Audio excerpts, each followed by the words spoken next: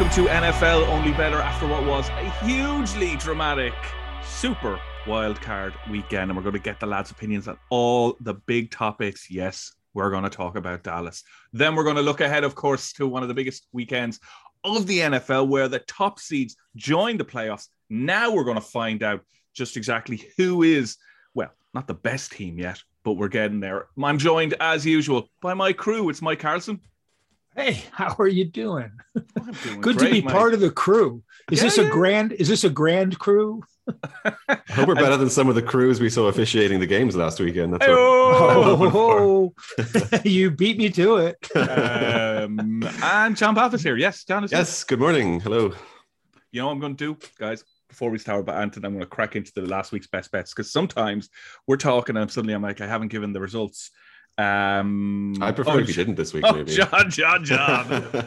Let's go through it. And let's include my Betfair column on Friday as well. No, I don't look at that. Which certainly didn't do badly either. Mike, you went for under 49 points it was the Bengals game, wasn't it? The Bengals in Vegas, yes. And it duly came in. It did indeed. John, you went for under the KC game. Unfortunately, that was not a winner. Yeah, that wasn't. And I put my trust, THRUST, into Tom Brady, minus 8.5 points. And that was definitely a winner. Although I must say, I think anyone who got involved, and I do know a couple of people who got involved in play with a lot of the matches this weekend, because as you will have seen, actually, 5 of the 6 favorites won, and they all covered their spread from the original game. The only team that would have let you down was Dallas. I know a lot of people actually got involved during the games. Minus 16.5 points was the spread at halftime in the Tampa game. If you got involved in that, the Eagles scoring 2 garbage touchdowns at the end would have got you. I know a lot of people got involved with the Patriots, obviously thinking that they wouldn't lose by so much because there were 24 points was the spread in that game. Obviously, they ended up getting a bit of a hammering. Dallas were very popular in play with people thinking they would come back with San Fran, who just stopped playing in the second half. So for once, I suppose the in-play value went towards the dogs more than if you went any other way. But this is how it falls sometimes, gents, hey? Yeah, I had that Tampa as the best bet in the column. Well, you would. I tipped it up, so you obviously just wrote that also down. Gronk to have a touchdown, which was 13-10, and over, which was I think 45-5, and they hit 46. So that was not bad. I mean, so I put some of those in just as sort of nudges, like the way I'm looking, but not as bets. But also I had the outside bet, and that was San Francisco on the money line, which was 13-10, and I was pleased with that one. Oh, I bet you are. Okay, look, we're going to talk about the games. We got to talk about the big one, which was, of course, Dallas, San Fran. A lot of the games had big calls. Look, the Bengals, the Bengals, obviously, now that's been done to death about the whistle. We've all been told that the whistle that we heard wasn't a whistle. It was somehow delayed through television and the stadium. In fact, everywhere in the world, it was delayed, bar on the field, where it actually went after the play had been called. Yeah, that's not how that works. But it was moved up. That's not how audio sensory. That's how time and speed works, John. You don't understand. You don't understand science. Walt Anderson, who released the statement, I doubt he wrote it, but he's now auditioning for a spot on the Warren Commission. The magic whistle. Yeah, the magic whistle. It's funny because we had 6 games, right? 3 of them were blowouts. 2 of those blowouts were absolutely predictable. And 2.5 of the games went on refereeing decisions. I mean, 2 of them were referee dominated games. Not that it decided the game, but that there were big controversies in both the Dallas and the Cincinnati games. But also Arizona and the Rams, there was that play where AJ Green caught the ball on the sidelines and turned upfield and got hit.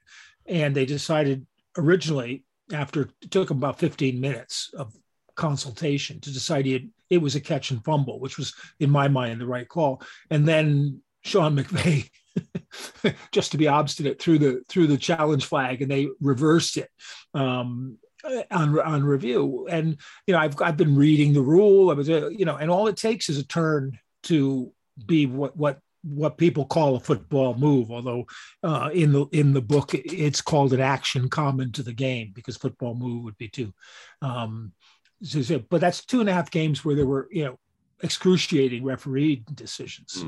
The routes I understand. When you expand to 7 teams, it's not that you're letting bad teams in the playoffs, because there's always at least one team in the playoffs that sneaks in at 7-9 or 8-8 or whatever back in the day. But what you're doing by taking away the bye to the second team is you're creating a mismatch, which is the number 2 seed against the number 7 seed.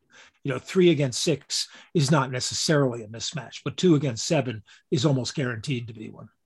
Yeah, and I think we saw that with some that the Eagles really were dreadful at times. And I think they were quite lucky that Tampa really stopped playing. The team that got blown out the most was New England, and I don't think any of us really saw that coming. No, that was a surprise. Yeah. Obviously, with the Dallas game, we will quick touch on. There was a lot of things in this. I think we could talk about. There was obviously the fact that the sun access at times stopped Dallas from proceeding up the field. There was the time that I read some very interesting conspiracy theories about the sun hates Dallas. But supposedly, well, now according to the internet, Kieran, Jerry Jones had that stadium built at the the opposite angle to most other NFL stadiums. Right, that's correct. Yeah, photographs better. So who knows if that's true or not. The punter obviously hit the thing, the Jerry screen. And then there was San Francisco not realizing it was a fake punt when the whole world and its mother knew it was a fake punt. They knew it was a fake. Oh no, sorry. They said they knew. Somebody said they knew, but a guy missed his assignment. Which if you watch the rest of the team, nobody knew. Yeah, it's the same thing then, really, isn't it? Yeah, Tony Romo's like, they're not punting here. I think there ought to be a rule in the Jerry Dome that if the Cowboys hit the screen, the ball goes back to a specific spot on the field where the screen is. And if the other team hits the screen, it's a do-over. But it's Jerry's screen. They ought to pay the price. Yeah. It's funny though, Mike, as well. You mentioned that the games were slightly, they were slightly poor. It was like Sky and in turn a little bit, not so much Romo and Nance, but definitely Sky, like Neil, and I know Neil's a friend of yours. They were trying to trick us into believing that San Francisco Dallas Cowboys, just because it was close, was a good game. They were, they can play every week if they give us drama like this. And you're like, oh God, if I had to watch this game every week, this is bad football. Yeah. I mean, that's part of the company line. You have to believe, and I mean, you want to keep your audience watching anyway, but the whole process it becomes excruciating. And there's no other game to turn to. I thought, in fairness, the first quarter of that game was absolutely brilliant. The Niners on their first drive, what was perfection in football. Everything was working, but they couldn't sustain it. And Jimmy G in the fourth quarter had a kind of mini meltdown. And then you had the whole business of the quarterbacks of Debo and and the false start on the quarterback sneak, which was sort of a false start, sure, but he wasn't set. But he was set in the sense that he was in his 3-point stance, but he hadn't been there long enough. But they had just called a similar penalty on Dallas on the series before, so they sort of had to call that. But I put that down to the quarterback because he's got to wait till everybody's set before he snaps the ball. It's up to him to make sure that his motion man is stopped. And when you're putting a 350-pound tackle in motion. Yeah. Well, then obviously, look, the easiest one, the one to really discuss is how the game ended. Now that is huge drama. It doesn't forgive the fact that the game was poor. And I think if San Francisco play like that this weekend, they're going to get big hiding. But John, what did you think of the play of calling a quarterback draw with so many, the clock ticking down and you've no timeouts? It was a strange one. It's hard to know where to put the blame there. Is it the play call in the first place, or is it the fact that Dak didn't, fall down 5 yards sooner? But at the same time, what's the difference between that and then just they've been throwing those good, routes to the sidelines and just getting out of bounds. They've done about 3 or 4 of those in a row, if memory serves. So why not just do one more, get yourself as close as you need to the end zone, and then throw, what would have not even been a Hail Mary. It just not at that stage, it would have been, I guess, where were they? Like the 40-yard line? Down to the 20. They went from the 41 to the 24. Yeah, they were almost in the red zone. Close. It did what they wanted. And the Niners had finally realized that they should be defending the sidelines. Mm-hmm. You know, you're absolutely right. They threw 3 straight passes to the sidelines that moved them upfield really quickly because they were all quick passes and stopped the clock each time. And then all of a sudden the Niners said, oh yeah, Romo was great. I got to say that Romo was in top form in this game. But I think it's the execution, not so much of the play, because when you think it through, that play worked.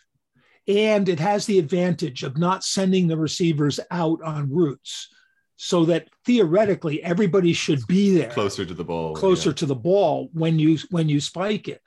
The problem is execution. And, you know, Dallas did not look like a team that had practiced this stuff. Was the biggest mistake just Dak not giving the ball to the officials straight away as soon as the play absolutely. Probably, I mean, that's the first thing you do. You come down, you find the nearest official, you throw him the ball, because you know, or you should know, that the umpire is the guy who does it, but he's got to spot the ball. He looks to the sideline to spot the ball where it's been marked down, and then make sure the defense is set. In this case, basically on sides, because you're not substituting. So he doesn't have to allow, as he did on the fake punt thing, he doesn't have to allow time for the defense to substitute in. And one thing everybody missed on that first play on the fake punt was that Dallas got an extra 14 seconds or so, because they changed the ball when Dallas decided they weren't, but they changed the ball and they reset the clock to 25 from 14. So they actually wasted extra time that they didn't have to waste. So I didn't mind that. And I think what they were thinking was, rather than go to the sidelines and maybe not gain any yards, because San Francisco now was trying to cut off the sideline, and rather than try, say, 2 long passes, probably Hail Mary or Hail Mary-ish, they were going to get themselves down where they could run a relatively normal play, or a goal line play that they had, they had in maybe that flea flicker. They ran 2 flea flickers during that game. One worked and the other one would have worked if whoever it was who was throwing the ball, could throw it. So, something that like is crucial to the game. Yeah. Something like that was what I was thinking at the time, but it was just execution. And to be honest, Dak said that he got the snap off before 0, which he didn't do. But normally what the officials do is the clock hits 0, then they look to see if the ball snapped. And if the ball snapped while they're looking, before they get you usually get that extra second. And they didn't give him the extra second in this. Yeah, it's an interesting one there. You're right, Mike. I assumed that they would give him the extra second, or at least look at it. They basically had a little powwow and decided the game's over, which is wrong in my opinion, in that for the sake of the game, by the looks of it, you could say he almost got the ball off. So I would have given them 1 second and given them a shot. The only person who would disagree with that are San Francisco fans. Every other person watching the game would like to see it. Yeah, because the thing this is one of the things that kills me about the NFL is that you have rules, and then you have rules the way that they're normally interpreted. And then when you go back and interpret it by the rule, then you're wrong. And it's a position the league should not be in. The rule is the rule, and you should be giving teams a break on the rule all season, only not to do it when it counts. Here's what I think. We're going to move on, because I know people listening want to hear what we think about the games coming up. Sometimes the NFL uses the rules to make the games more exciting, right? That's just, the game is meant to be exciting. People want to be entertained. Whether that's against the rules of sport, who knows? If you want to look at who do other sports do that? Formula One basically hired a race director to make it more exciting for their Netflix show, and then look what happened at the end of their season. Sometimes sport and entertainment, that can clash. I think Dallas should have been given 1 more second on the clock, but hey, I also think it was a bad call, despite what you say. It was ran well. I think I'm not going to blame Dak. I don't know if we're blaming Dak, but that's a lot to put on a QB after 3 hours of football, for him to count the seconds in his head, slide, throw the ball to the team, make sure everyone's set up. No, I can't agree with you. Right. That's his job. Yeah. Like what sort of contract is he on? Who are the best QBs in the league right now? Rodgers, Brady, Mayfield. Joe Burrow. Would any of them, would they have called that to any of those 3 people? Would Burrow, Brady, Brady couldn't do it probably. Would Brady, Burrow, or Rodgers be asked to do that quarterback run for that call? Their coordinators wouldn't. I don't think their coordinators would. But if Rodgers were asked to do it, I would have no I would have no doubt that he would do it, get up and give the ball to the referee and have everything done in time. No question. But like I said, it looked to me like it was a play they hadn't practiced, because everybody should know what you have to do at the end of the play. Yeah. Interesting. Yeah. Did you see Stephen A. Smith and Michael Irvin on whatever stupid show they do? We did. Yeah, I did see that. They ran this sad music montage of Cowboy fans crying, and Michael Irvin at the end says, "Oh, that made me cry too." And Stephen A. Smith just explodes. And, "That was great. It was the best thing I've ever seen. Let's run it again." So they ran it again. Yeah. Okay. Look, here's where we stand. Super Bowl winner, guys. Green Bay Packers are 10-3. Kansas City Chiefs now 7-2, second favorites. The Buffalo Bills are out to 9-2. Tampa Bay Buccaneers are out to 11-2. The LA Rams are 13-2. The Titans, number one seed in the AFC, by the way, are 8-1. San Francisco 49ers 10-1, and the Bengals are outsiders at 14s. The conference winner AFC, KC 6-4, Bills 2-1, Titans 3-1, Bengals 11-2. Packers 11-8, Tampa Bay Buccaneers 2-1, 3-1 the Rams, San Francisco 49ers 6-1. Can I tell the listeners, if you want to get involved in anyone at a decent price for the Super Bowl or possibly AFC or NFC, if you fancy one of the outsiders, this is your last chance to really get involved in a team that you think is going to go far at what I would call a decent shot, because next week there's only going to be 4 teams left in it, and the top 2 will probably be short enough, let's be honest, because they'll have home field advantage, and they would be the likely Super Bowl. So 10-3 the field for the Super Bowl right now on the Betfair Sportsbook with 8 teams left. If you are getting involved in you want to bet for the Super Bowl for the next 2 weeks, this is probably the time to do it, to be honest. So we will move on to the games. Lads, we start with, since I should mention who we're talking about. It's Bengals at Titans, it's 49ers at Packers, it's Rams at Bucks, and it's Bills at Chiefs. Can't remember if I did that at the start already, because I'm still so angry about how we were treating poor Adam Prescott, especially when I don't like Mike McCarthy. But anyway, Cincinnati Bengals at the Tennessee Titans. It's 8-5 the Bengals. The Titans are 1-2. 3.5 points is the spread. 47 is the over-under. Tennessee Titans, look, obviously number one seeds, but nobody's really talking about them for the Super Bowl this year, are they, Mike? No, and it's funny because they've basically gone under the radar all season, and I think Mike Vrabel's done a really good job of coaching. They're not a spectacular team. You can argue in some cases they played a relatively easy schedule, but they play smart situational football, and that can get you a long way in a league where a lot of teams don't really know how to play smart situational football. They get Derrick Henry back, which obviously has to be a plus because the defenses have to adjust for Derrick Henry, but they've done pretty well without him by spreading everything around. And they've got, when AJ Brown is healthy, which he will be, they've got a good group of receivers that Tannehill can take advantage of with play action. So, I think the worst thing they could do probably is come out and try to run Derrick Henry 25 times, the normal formula, and wait for him to break 1 or 2 big runs each game. But if they play the way they should, I think they come out with a lead, and then they can start running Derrick Henry as well as Devonta Freeman and the other guys to control the game as it were. Their big problem obviously is the 3 receivers from Cincinnati, Joe Burrow, but pass rush can get to them. They're not a hugely great pass rushing team, but Jeffrey Simmons inside demands a lot of attention. And, I just see the Titans taking this and then being a sort of difficult team for whoever wins the Buffalo Kansas City game, which is obviously the glamour game of the weekend, and which is why it's on Sunday night. They're kind of like Pittsburgh, except that Tannehill can move where Ben Roethlisberger can't. He can throw more than one long pass a game where Ben couldn't, but they're that kind of a team. They make you play their game. Okay. We didn't mention John, take it up with the Bengals there, because obviously Joe Burrow has come through. They've won their first playoff game since I was basically born, really.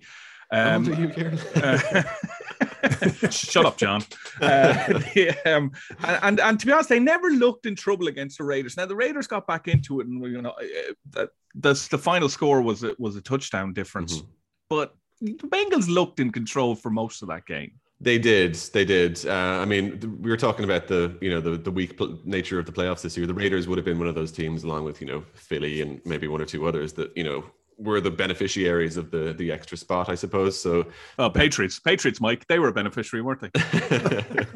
But well, I mean, I set them off. No, you're right. No, I agree. I agree with you, but not of the new format. But they were the beneficiary of the fact that there just aren't any spectacularly good teams this year. In the AFC, there's no one who really stands out. The Chiefs, obviously, we keep saying, we've been saying almost all season are the best team, and the Bills are in really good form. But both of them have only gotten into good form late in the season. Mm-hmm. Actually the Chiefs are on a 10-1 run, I think it is, and the Bills are on a 5-0 run.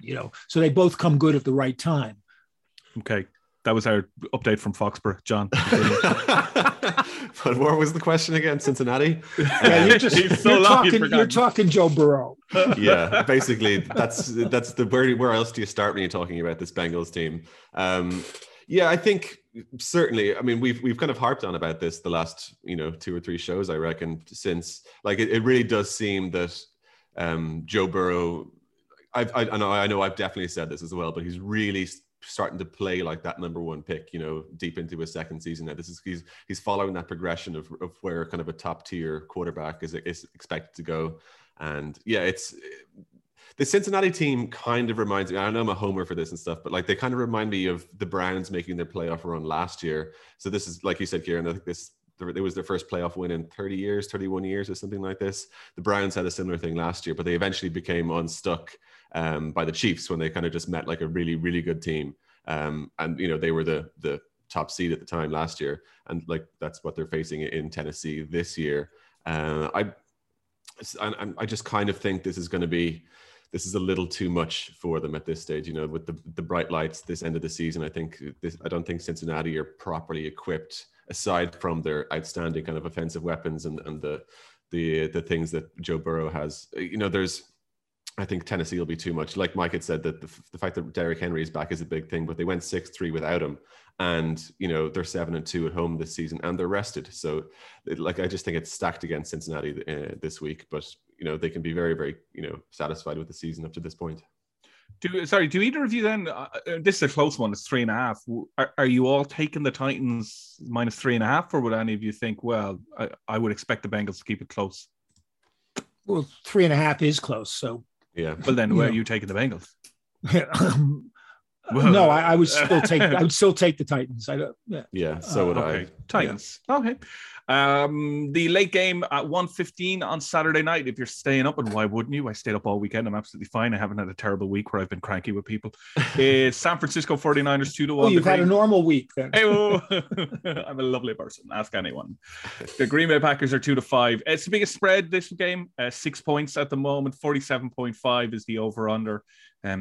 Look, I think it's the biggest spread, generally for a lot of the reasons that we said. The second half performance, Mike, I go to you first because you're ready to say something. But the second half performance at San Francisco will be deeply worrying for anyone. Yeah, I think that's very true. And as good as Jimmy G looked in the first half, he looked less convincing in the second. He looked like every time he threw the ball, it wasn't going to go where it was supposed to in the second half. Yeah, and I mean he's there basically to execute, not to create. If you know what I mean. He's there to pick out the right receiver, know where the ball is supposed to go, and get it there. And he's very good at that. But when he then has to start throwing downfield, he becomes less effective. I think Nick Bosa's availability is a crucial thing in this game. And I should have said this about the Cincinnati game because Trey Hendrickson went out in the Cincinnati game, as well as Ogunjobi as well. So that's as well as the rest of most of the rest of their front.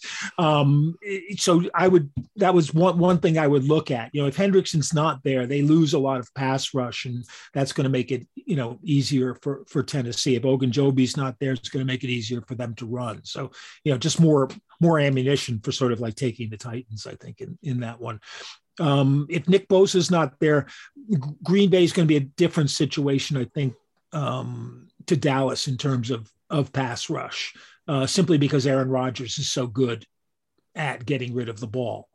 He makes that offensive line look better. And Bakhtiari's back and playing, who's, when he's good, he's one of the best left tackles in the league. So, he's only back for the second week. I don't know exactly how good he is, but he's been rested. He should be ready. So I think there's a lot to think the Packers can take this by a touchdown.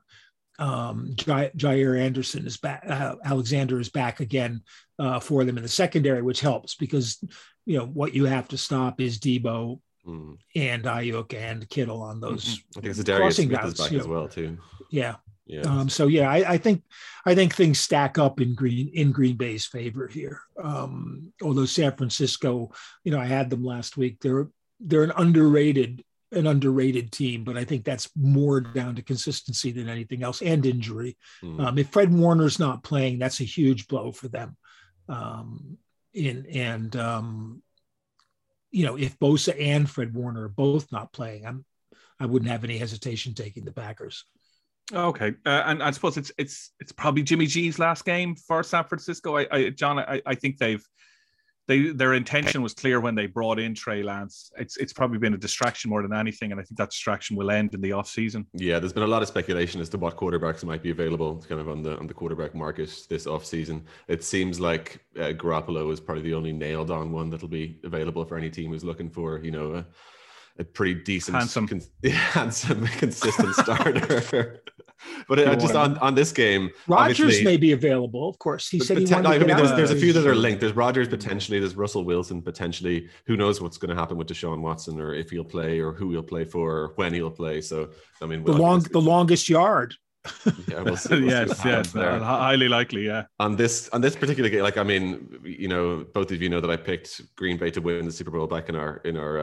Oh, you haven't mentioned it for like 6 straight shows. In our preseason show, but obviously there's no reason to change here. But on this game, actually, you also remember that last week, I think I picked the 49ers as my dark horse. So we'll see. This game will be quite telling.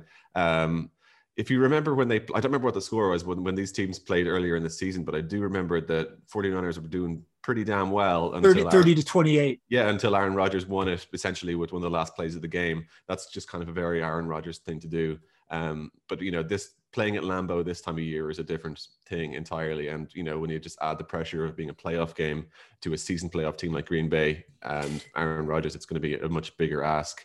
But I think if I'm just going towards the pick on this one, this could well be one of those John Balfe trademark weather games. So I think, just this time of year. But I haven't even looked at the weather forecast for this one. But we know knowing about Lambeau in late January. If I'm the Undertaker, John's the weatherman. Well, I'm going to be both this time around. I was going to go with the under in this one. So the weatherman goes under.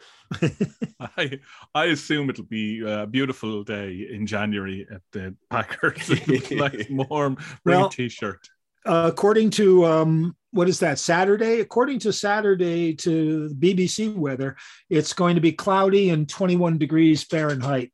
You're going to need to but it's at night. But it's at night, so the low temperature is 6 degrees Fahrenheit. Mm-hmm. That's going to be a chilly one, which is pretty cold. Yeah, and another just factor to just to sign off on Green Bay. But this season, they went 5-1 against teams who kind of eventually went to the playoffs, and the one game that they lost was the one that Aaron Rodgers didn't play in. So everything is just stacked up against San Francisco. Oh, that's just an excuse. Yeah.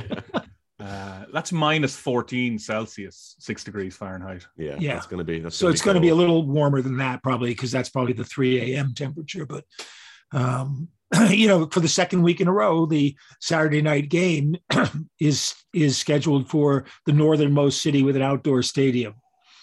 Yeah, but look, they're fun. It was quite fun watching. I watched the Bills Patriots game live. It was fun. I know. It's why you see that moment where Mac Jones is looking at his hand. His breath. He's watching. So McDaniels is talking to him, and then he's watching his breath coming out. He then was looking at his hand as well at the same time. But yeah, he was watching his breath. McDaniels there with a screen.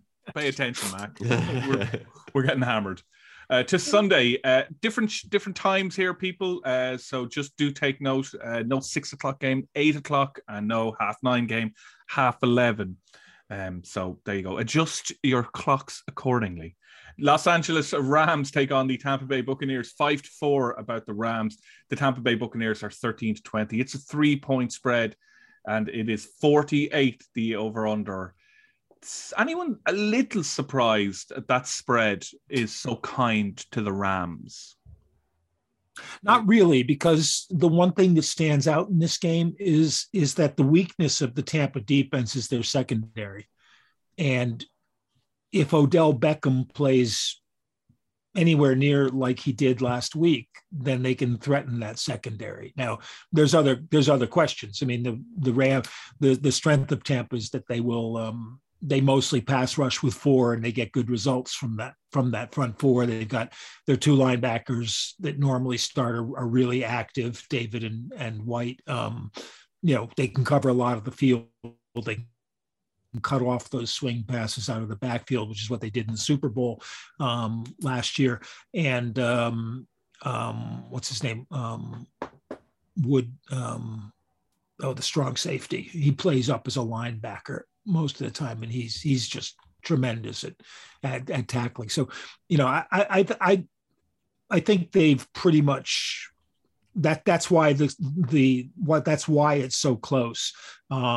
It's influenced probably a bit by the Rams doing so well against Arizona, who more or less melted down. But the most interesting thing about this game is that Tom Brady is older than all 3 of the coaches who are left in the NFC playoffs.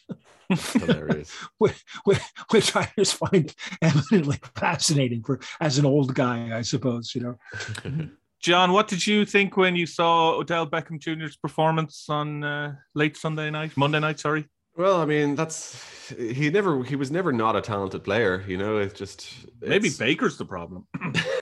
Maybe he is. Maybe he is. Ow!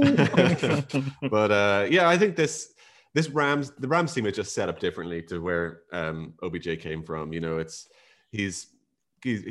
It's strange that the Browns never really used him so much as a red zone threat like that, and like the Rams are doing at the moment. And he's thriving in that role at the moment. I think he's got 6 touchdowns or something since he showed up in LA, and that's a pretty decent return on picking this guy up who's a free agent, But it also speaks to we've talked about it before, but it speaks to the Rams' kind of more overarching philosophy with how they assemble that roster.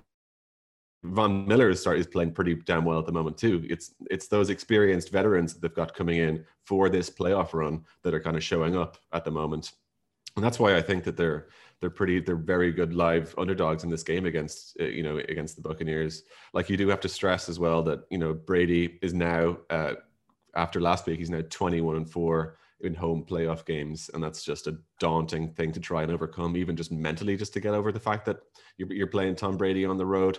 But I think there's something about this Rams team and the way McVay's got them playing at the moment, even though they have lost their record of winning at halftime and then losing a game. I still think that there's room for an upset here, particularly against the Buccaneers team, who are kind of beaten up at the moment. Like, I think is Wirfs going to be back? Is he playing? That's a bit, if they don't have. We don't know. That's Von Miller. Yeah, Von Miller's probably got one eye on the injury. Exactly. Like, if he's not playing at right tackle, that could be a big thing that will affect how Brady plays the entire game potentially. So I think there's a lot of question marks about this game, but if you're going to beat Tampa Bay, you have to stop them putting up yards in the air, and we'll see if the Rams secondary can do that. One of the other interesting things is that in general, you're more effective playing man-to-man against Brady than zone, because in man-to-man, he then has to try to find the mismatch, where in zone, he just looks at the zone and he knows where he's going to go, because he can see where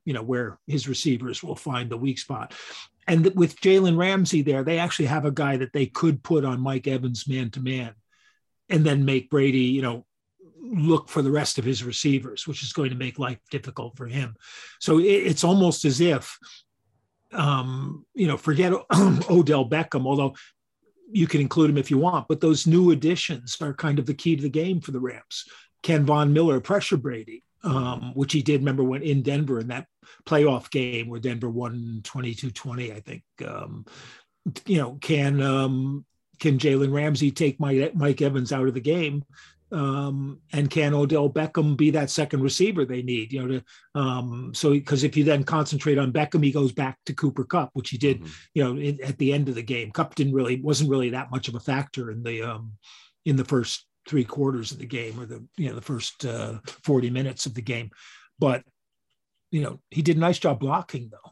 Is it just easier, I suppose, for teams like the Rams to understand or to have a better gauge on the threats of the Tampa Bay team because they've lost Antonio Brown, because they've lost Chris Godwin, players like this? It's, Mike, we both just talked about Mike Evans. He's clearly, he's going to be the guy in this game. And I mean, if we know that, Los Angeles know this as well. Yeah. I mean, it's not going to be Cyril Grayson. But I think he's still out with a hamstring though. Anyway, but that's the problem. Brady visibly was trying to increase his circle of trust with receivers by repeatedly throwing to Johnson, and I thought there was a great, it was Troy Aikman who did a great job of explaining why Brady and Johnson didn't connect on the first pass he threw to them. And then if you watched it, Johnson didn't really change, but it looked like Brady more or less adjusted to the idea that Johnson would be just a step slow out of his break, because as Brady, he throttles down, as Aikman said, and then he was putting the ball in there. But that's got to be important because he can't keep going to Gronk. There's no way that Gronk can carry a team for a whole game. He's just, he's too creaky, basically. Okay, let's wrap it up with picks. Come on. We were talking around. We got one more game, don't we? We got one more game. Yeah. I want your pick for this game. I'll take Rams with the points on this one. I just have a feeling about this game. Okay. Mike? My faith in Sean McVay disappeared after the Niners came back and beat them when they were down at the half. Because remember, McVay had never lost a game where they led at halftime. That's a great point, because obviously the Cardinals had a bit of a mind melt at QB, and he hopped one up for people to catch when he should have just took safety. And that was the play after the AJ Green pass. If they give AJ Green that catch, that play doesn't happen. And they put it this way: we always talk about how the Rams like to lead from the front. They played the Cardinals, they took a lead, they doubled that lead, 14-0, 21. Everything went right for the Rams in week 1. So I'm not trying to say that should come into the factor for you, Mike, as you tantalizingly hold for what the pick shall be. Tell us, Michael. I really last week wanted to do halftime, full time with the Rams and the Cardinals, but I drove myself crazy trying to figure out what was the most likely scenario. And the same thing kind of applies here. I kind of like Tampa at halftime and the Rams to win. And all of the Brady haters around America will then rejoice. But we haven't even mentioned 7-1, by the way. What have that halftime full time? Tampa halftime, Rams full time would be 7-1. That's not too bad. But we haven't mentioned Matt Stafford, and I'm not convinced that I still have that I have enough faith in Matt Stafford to do that. He didn't first you went after Jimmy G. Now you're going after Stafford. Who's next? My mother? Is she playing quarterback for the Bills? She could. She's got the shoulders. No. The Rams with the 3 is tempting.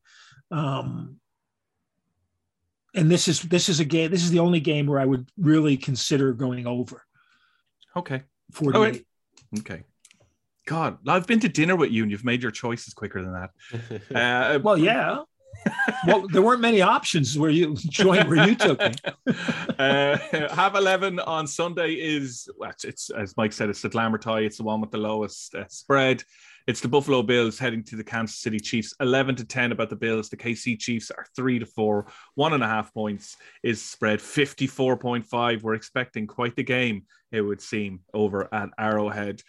Guys, look, both of these teams have kind of come into form at exactly the right time. Obviously, Bills gave the Patriots a bit of a whooping. KC came through and destroyed the Steelers, really. Both of them finished the season quite well after having sticky periods. KC at the start, Bills in the middle. It's quite the setup, Mike, for what should be a really exciting game. Yeah, and remember, the Bills won in week 5 in a weird kind of game. There was a lot of offense. 800 and some odd yards of offense between the two teams, and a lot of penalties. Carl Cheffers was in top form. The Bills had 100 yards in penalties, and the Chiefs had, I think, 7 penalties themselves. There were 17 penalties in that game. That won't happen this time.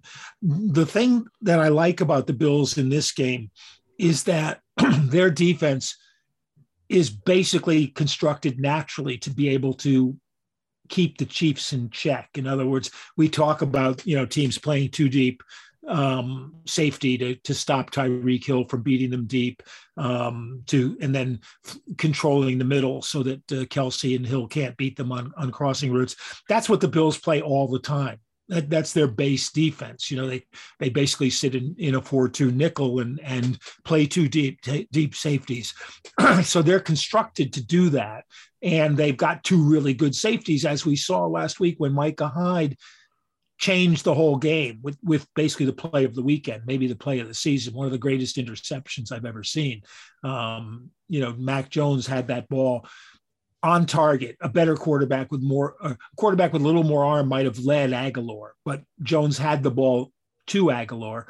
That was the game as well. That's funny, because that was the game. That's all you need to watch, because if that goes in, it's a different ball game. Yeah, absolutely. I'm sitting there watching the ball in the air, and I'm going, okay, 7-7. We've got a ball game now. This is going to be good. And then Hyde makes this incredibly great play, and you could almost see all the air go out of the Patriots' tires.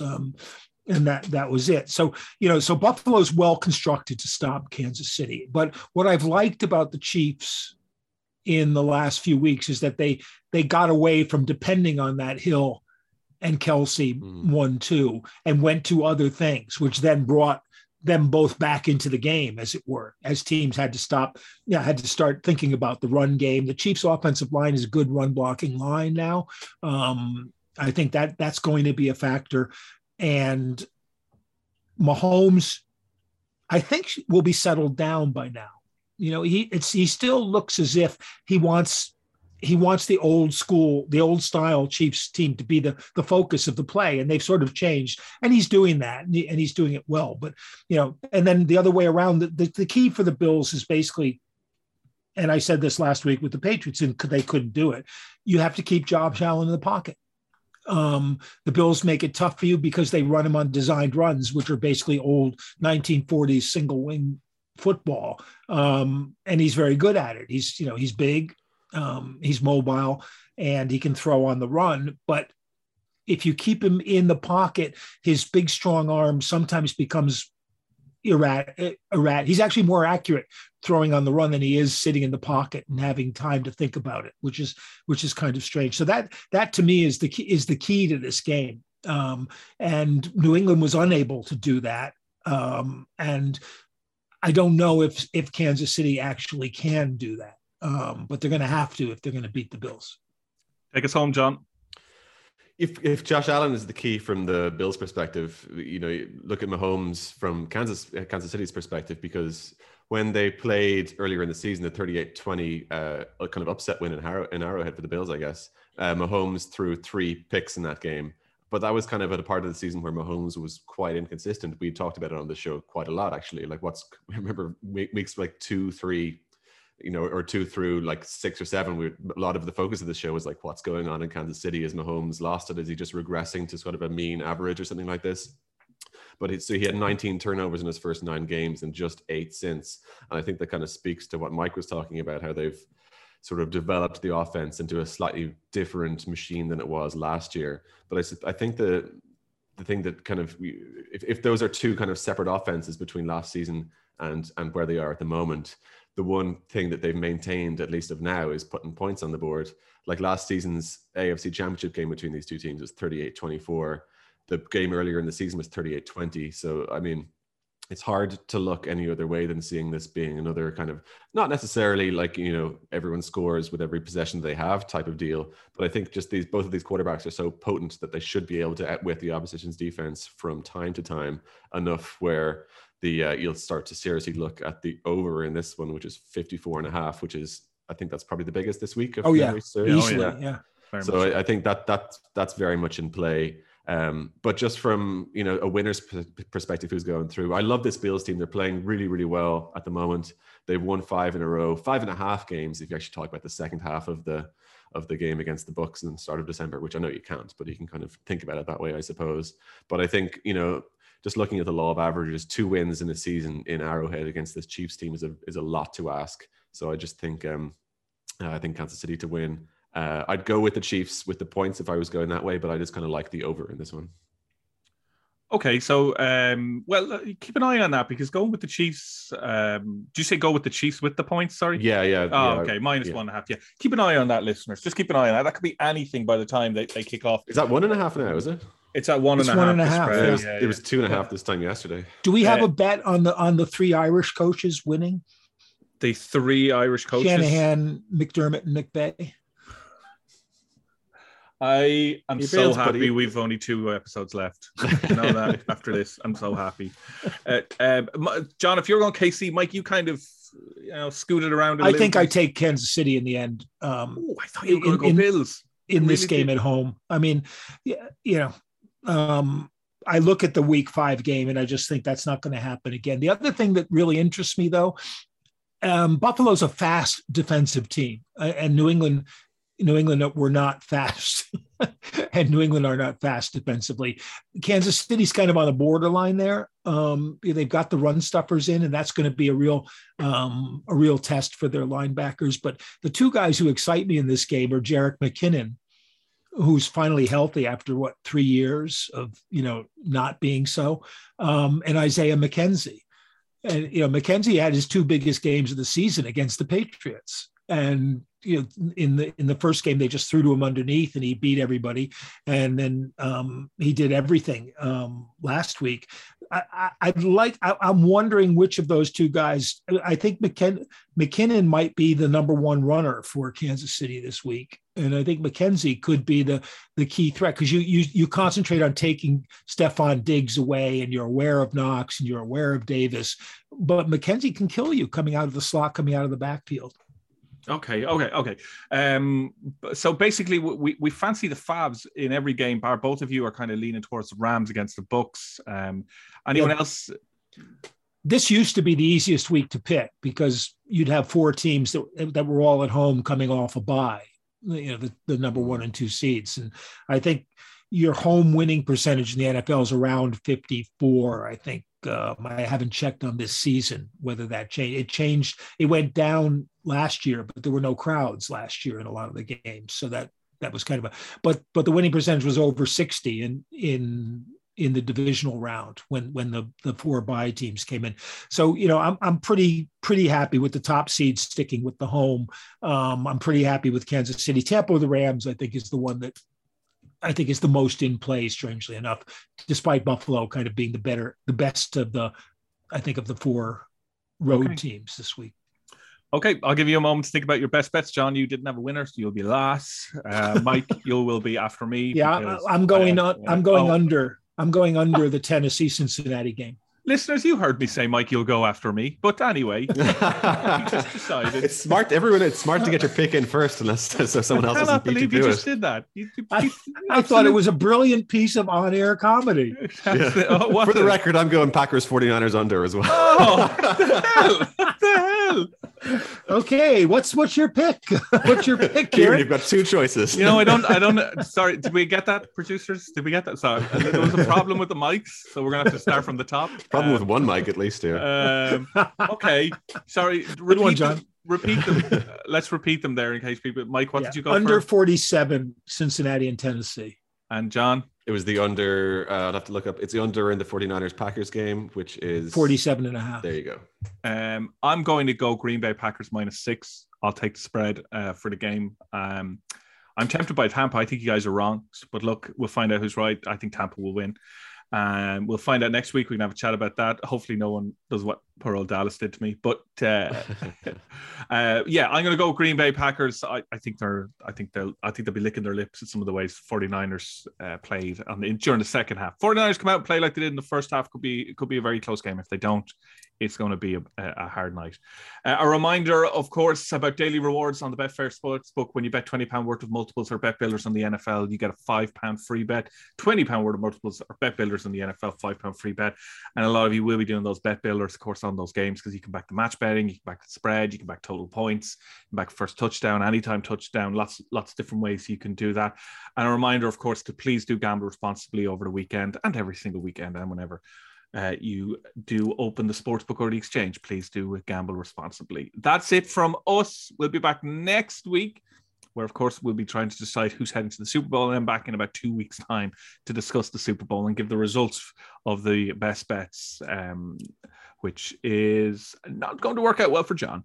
Every year I've been, because I pick all the games straight up every year, and before the last 2 years, I did it in columns. But every year, my playoff picks are never as good. Obviously, they're tougher games to pick because you have two good teams in there. But I always look at it, these 3 weeks are the 3 weeks of overthinking. Yeah. you don't have 16 games or 14 games or whatever, a normal week shows you. So you just sit there and you think and you go, well, what about this and what about that and what about that? And whereas most of the time you look at it and say, okay, they're going to win. Well, you're the guys that aren't backing Brady at home, so. I didn't say I wasn't backing him. Well, you said that's where the upset could come, and I think all of you went in the Rams with the spread. We'll speak about it next week. I thought I was blissfully ambiguous. That's not the name of the show. Ambiguous only better.